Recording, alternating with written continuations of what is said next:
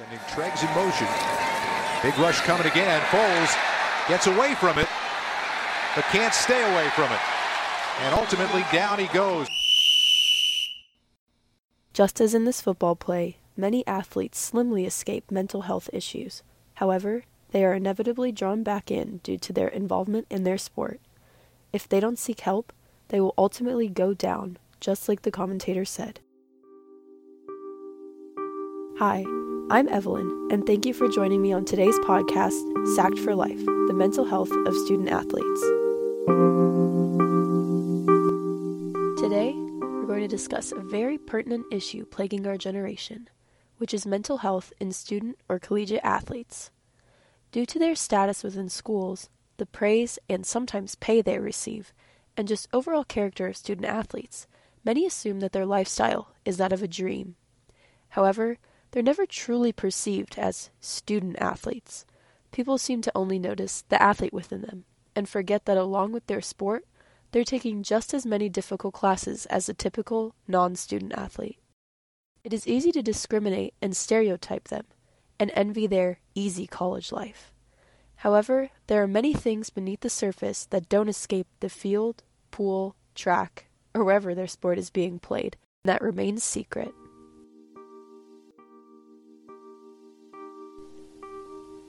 Within the National Collegiate Athletic Association, better known as the NCAA, one study published by the Clinical Journal of Sport Medicine found that although only 6.3% of student athletes were clinically diagnosable with depression, a whopping 24% were considered on the verge. They exhibited many of the same symptoms as the clinically depressed athletes and had concerning mental health. Although these percentages may sound small, this means that out of the 460,000 athletes that compete annually in the NCAA, above 110,000 of them walk around on the brink of clinical depression. Another study printed in Sports Health magazine found that out of 477 student athlete deaths, 7.3% of them were due to suicide. 35 out of the 477 cases were intentional. But the numbers don't show how many attempted suicide rates there were, or how many people died of drug-related issues that are also linked to mental health. 7.3% of collegiate athletes take their own lives, even when surrounded by a team, family, and friends. So why does this occur?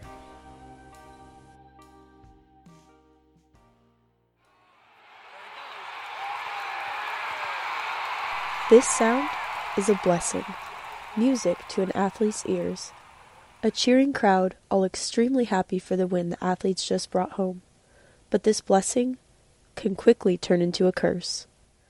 When we go watch a game, we don't think about how much just our presence can affect the players on the field.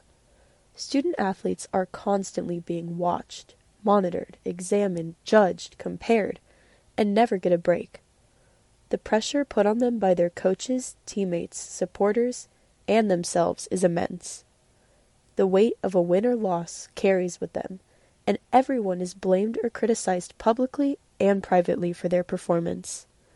This drastic pressure on athletes is consuming and causes severe performance anxiety for many. Others take the criticism too harshly and begin to self-destruct. However, there's no room for this weakness on the team.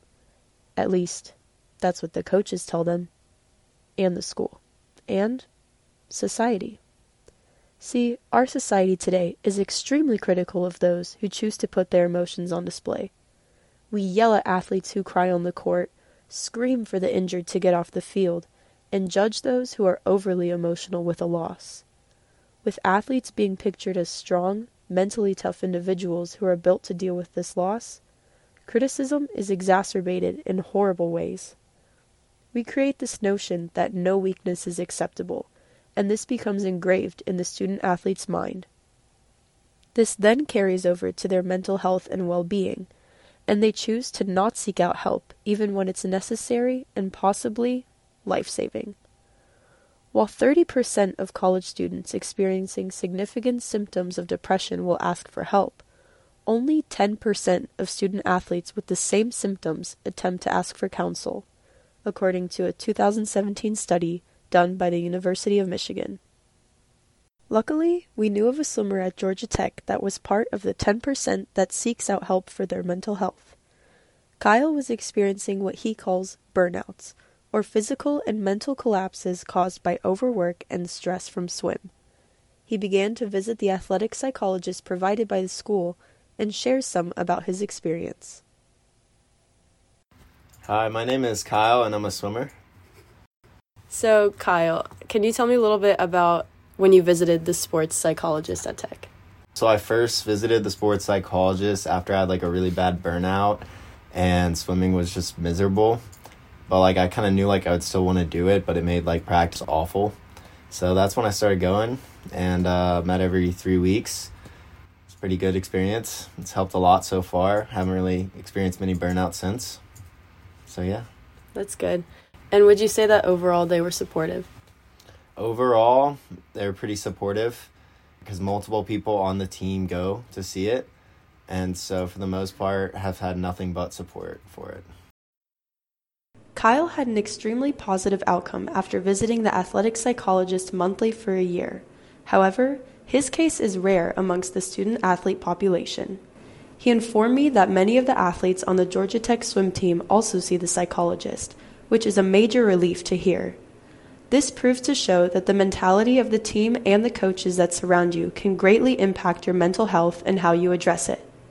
Luckily, the environment at Georgia Tech is more accepting than other schools, and due to one brave athlete accepting that they needed help, a domino effect occurred and a positive mentality surrounding athletes' mental health was created. Another athlete at Georgia Tech, Ashuma, also shared her experience on her team sport here. Although she has just been at Tech for a few months due to her status as a first year, she has had lots of insight to share about the implications her sport had on her mental health. I'm Ishuma, and I'm a part of ATL Tanishq. It's a competition dance team at Georgia Tech, and I joined the team in August as a first-year member. So we basically go around the country and compete, and we dance. And when I joined the team, I thought it was going to be kind of 6 to 8 hours a week. It ended up being more 20 to 22 hours a week, which I'm sure a lot of people who commit to athletic activities find that it actually ends up taking a lot more time than they initially thought it would. Dance has always been an outlet for my stress. It's kind of a place where I feel clear and I feel focused, but having it as part of my schedule has given me so much anxiety and given me so much stress just in my daily life. So it's always been kind of confusing for me because I'm not someone who has anxiety. But whenever I find myself thinking about the fact that I have to allocate 4 hours of my day to dance, that I have to wake up 6 hours after dance to go to an 8 a.m. or take a test when my body hurts and my mind hurts and I'm exhausted, I kind of start to realize how much dance can contribute to my stress, even though when I myself am dancing, I don't feel stressed. So it's not really the act of dancing, but it's the concept of it. It's me thinking about the fact that I have a commitment that requires my whole body, that requires my energy and my mind and my time. That's what adds to my stress and anxiety as a person. That's what I think about in the morning when I should be focusing on academics. Sometimes I'll be thinking about something embarrassing I might have done at dance or something good I might have done and all the things I have to practice if I have to film a video for it. Thinking about future commitments like competitions. It's just everything that surrounds it itself is what gives me stress and anxiety. These interviews helped shed light on the environment surrounding student-athletes' mental health and well-being at Georgia Tech. However, there are many harsh environments in the United States surrounding this topic. In order to resolve these issues, a sociological perspective needs to be implemented. This means that schools and the general population need to address mental health as a societal and social effect, rather than on an individual basis. A famous sociologist and author, C. Wright Mills, addresses this in a novel about what he calls sociological imagination, where he investigates historical, cultural, critical, and structural factors that should be looked at in order to have a more holistic approach to medicine. Another sociological phenomenon that needs to be addressed in the NCAA is social conditions as fundamental causes, which correlates socioeconomic status to levels of stress and how people seek medical help. It has been found that lower socioeconomic classes don't believe that they have access or resources to visit medical professionals, and unfortunately, this is more often than not the case in student athletes. Due to many athletes coming from impoverished backgrounds and attending prestigious schools because of their athletic scholarships, many don't have the money to invest in a psychologist for their mental health. This correlates with the data found on suicide rates in student athletes, with the highest being African American football players, also published in the Sports Health magazine. Although awareness is shifting in the mental health aspect of society, more studies need to be conducted surrounding the specific topic of collegiate athletes. Sociological perspectives also need to be implemented in schools around the United States in order to further the understanding of why poor mental health is a pattern in student athletes, and these findings need to inspire solutions. This podcast is merely an introduction to a major issue that is perpetuating in our nation and should be further explored. Thank you for listening. This was Sacked by Life, the mental health of student athletes. Join us next time for another episode of Collegiate Mental Health. This is Evelyn, signing off.